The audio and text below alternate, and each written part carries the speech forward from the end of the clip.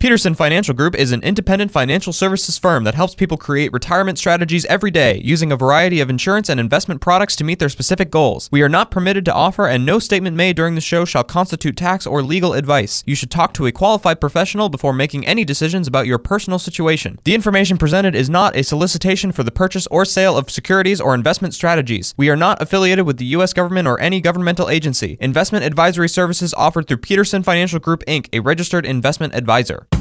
This is the Retirement Ready Podcast with President and Founder Eric Peterson of Peterson Financial Group, Iowa's retirement specialists with an office in West Des Moines. It's time to make sure that you're retirement ready. All right, my friends, so let's talk a little bit about this rules of thumb. I've got a few here. And do you find these helpful, Eric? Do you think it's something people should kind of use a little bit? I think if you keep it in mind that it's, again, a rule of thumb and not like a hard and fast rule, then it's a quick and easy way, some of these are anyway, to kind of, get your mind thinking about something. You'd say, I need this or I need that, and it's a good rule of thumb to get you in the ballpark. But like with anything, you always want to really distill it down to how it's going to work specifically for you. Yeah, it's just something that that is easy to follow. It's easy to understand. Unlike other rules, like the golden rule, right? Right. Do unto others, you have them do unto you. Sure. But prior to the segment, I went ahead and just Googled, hey, where does the term rule of thumb comes from? Oh, okay. Comes from, and do you know where it comes from? I do not. It's actually this is not good, but it's an English law that allowed a man to beat his wife with a stick so long as it was no thicker than his thumb. Oh, wow. Yeah.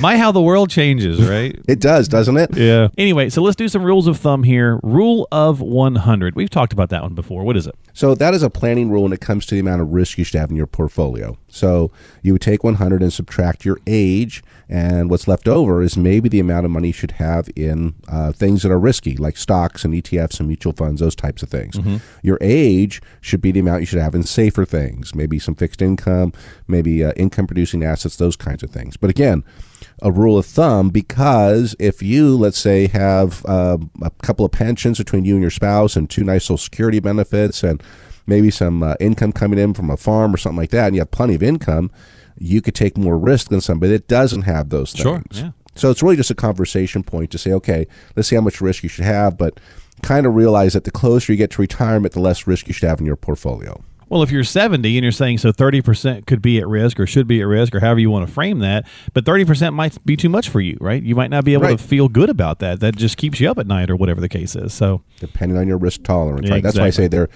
they're just starting points for conversations about your individual plan. Okay, so that's the rule of 100. 100 minus your age comes up with the amount of risk you might want to have. The 75% rule. What is this one? That is just an easy rule that a lot of planners use. Sometimes it's 75, sometimes 80%, but that's how much of your income that you'll need, current income that you'll need in retirement. Okay, yeah, I have heard that before. Do you find that accurate? Like, it seems to me like people are going to spend just as much. They may, but what you want to look at is the take home. A lot of people look at the gross and say, I need that whole gross, but you need to look at what you're bringing home, really, because while you're working, there's some things that come out of your check, right? You don't get the whole check.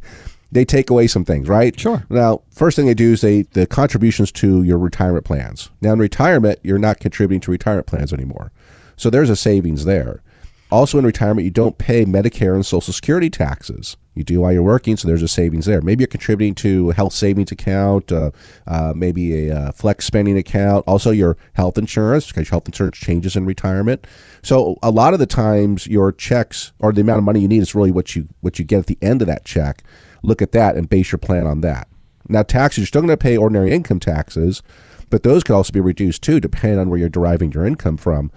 Retirement is one of those golden opportunities that you have to reduce your tax rate to the lowest you've ever had while you've been working. In fact, I have clients that pay zero tax for the first couple of years of retirement just because they have different buckets to pull money from. Mm-hmm. Gotcha. So, and you have the opportunity to do that. So I would look at what it takes for you to live, go through a budgeting process first, but also just look at what your take-home pay is and try to build it around that. Yeah, because, I mean, again, as a rule of thumb, if you're going 75% is all we're going to need based on what we were making when we were working, and then you wind up wanting to do more or be more active, well, then you're going to need more income. So I don't know. Yeah, sometimes these rules of thumb, again, you want to make sure that you're really distilling that down to your unique situation.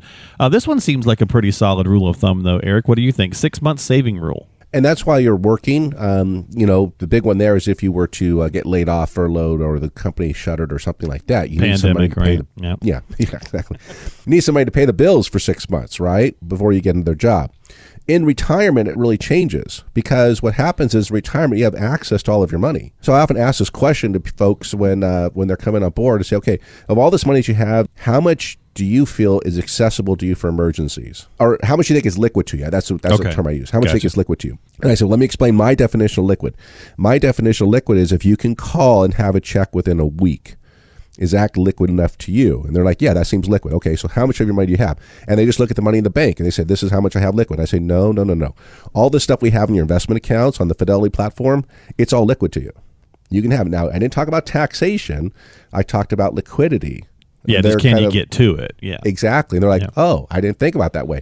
I said, people don't. They just subscribe liquidity to what's in the bank, and that's not the case. So when you reach retirement, you don't maybe need those 6 months there. Because one thing about money that's in taxable accounts is it generates taxes every year. So maybe you want to have some tax control. So good point. It's all based on planning and education about what people, getting them to understand what liquidity means when they reach retirement versus what it means while you're working. That's a great point because we are kind of conditioned to think about, well, if I need money quick, it's just what I've got in the bank or what I've got in savings.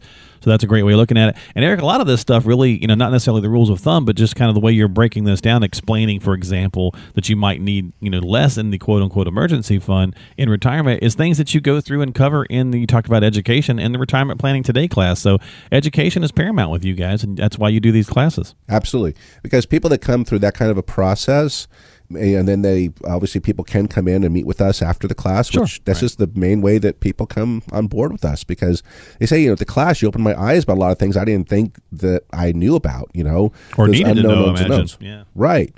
And I don't want to deal with that. I'd rather have you guys deal with that. So when I retire, I can go outside and play and have fun. I got this whole list of stuff I want to do. And that kind of goes back to what I should have mentioned earlier about that 75 to 80% rule of your income. We do know when you first reach retirement, you're going to have what we call the go-go years, right? You got all kinds of stuff you want to do, things on your bucket list you want to get done. Maybe it's improving the house, maybe it's traveling, all these kinds of things. That's going to require money. So you might spend more in the first maybe 10 or 15 years of retirement than you will later on. So we have some go-go years, some slow-go years, and then unfortunately some no-go years. Right. So we want to plan to make sure that you could spend what you want in those go-go years and it will still last the whole time. All right, well, folks, and again, if you'd like to attend that Retirement Planning Today class, it is on April 19th and 26th. That's one set of classes there it's a 2-night class. Or you could do the 21st and the 28th. Either way, let them know if you'd like to attend so you can get your spot reserved. 515-226-1500. Class sizes are limited, so make sure you reach out and get started today. 515-226-1500 is the number to call. Let's do one more here, Eric, before we jump out and take a break, because we've all heard this a bunch of times, and a lot of people I know tend to gravitate towards the 4% rule, thinking that's a good, easy way for them to figure out what they need to do from their portfolio standpoint. So what is it, and what do you think about it? Well, this is called the cocktail napkin approach to retirement planning. Okay, so what they say is, hey, if I've saved $2 million, I can pull $80,000 a year in retirement. That's 4%, right? Mm-hmm. So I can, so I'm trying to get to, again, they couple this with how much I'm making now. That's what I need. And again, people look at the gross, not the net. So it's kind of Wall Street's way to get you to focus on saving more because that's how they make more money. Sure. By you putting more into it. Makes sense. So 4%, though, was originally designed by a guy by the name of William Bengen out in California. He was a financial advisor, and people were coming to him and wanted to take 10% out of their portfolios because it was the 90s. The market was on fire. It was doing great. Mm-hmm. He said it doesn't work that way. You're not always going to have these kind of returns. So he went through this complicated Monte Carlo simulation. When he came up with this 4% was a safe withdrawal rate, increasing at 3% a year for inflation, should last about 25 years. Okay? Thing is your retirement only going to be 25 years? It might be longer. So Morningstar went back and did another review of this, right? Right. So very smart people did this. One of them is Dr. Wade Pfau. He's great on retirement income. Anyways, what they did is they went into 4 quadrants. So we have a 20% equity allocation, 40% equity allocation, 60% equity allocation, which is what you hear, mostly 60-40, and then an 80% equity allocation. And then what they did is they said, okay, probability of success. They had 50, 80, 90, 95, and 99% probability. So, Mark, I don't know about you, but if I'm going into retirement, I want to have the highest probability I can of success, yes, not please. a 50% probability. Right, exactly. So if you look at 99% probability, right, and we look at 4%, and we look at 25 years of retirement, the new withdrawal rate is 2.2%. Oh, wow. Big difference. Okay? If you want to go 30 years, it's 1.9%. Now, it's not that stocks are more volatile than they were in the 90s or earning the same as they were in the 90s. The stocks are the same. They're returning the same returns. It's what you're getting on fixed income. Okay? Okay. The big hang up right now for retirees is, where do I turn to be safe? Because bonds are probably going to be tough. Warren Buffett even just said in his shareholder meeting, bond investors are going to be in a world of hurt for the next 10 years or so. Okay? So where do you turn to? That's where you need strategies that can still get you the income that you want, protect it. That's the secret sauce. You've been listening to the Retirement Ready podcast. If you have questions about what you've heard on today's podcast and would like to schedule a complimentary retirement readiness review with Eric Peterson and the team at Peterson Financial Group, call now. 515-226-1500 is the number to dial. That's 515-226-1500. They are Iowa's retirement specialists and standing by to help you achieve your financial and retirement goals. Want to ask a question online? Visit the team at AskEricPeterson.com. Thanks for listening to the Retirement Ready podcast, making sure that you're retirement ready.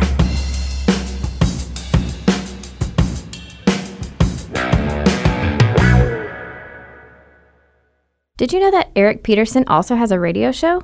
Tune in to the Retirement Ready radio show, Sundays at noon on AM 1040 WHO. Peterson Financial Group is an independent financial services firm that helps people create retirement strategies every day, using a variety of insurance and investment products to meet their specific goals. We are not permitted to offer, and no statement made during this show shall constitute tax or legal advice. You should talk to a qualified professional before making any decisions about your personal situation. The information presented is not a solicitation for the purchase or sale of securities or investment strategies. We are not affiliated with the U.S. government or any governmental agency. Investing involves risk, including the loss of principal. No investment strategy can guarantee a profit or protect against loss in periods of declining values. Any references to protection benefits or lifetime income generally refer to fixed insurance products, never securities or investment products. Insurance and annuity product guarantees are backed by the financial strength and claims-paying ability of the issuing insurance company. Investment advisory services offered through Peterson Financial Group, Inc., a registered investment advisor.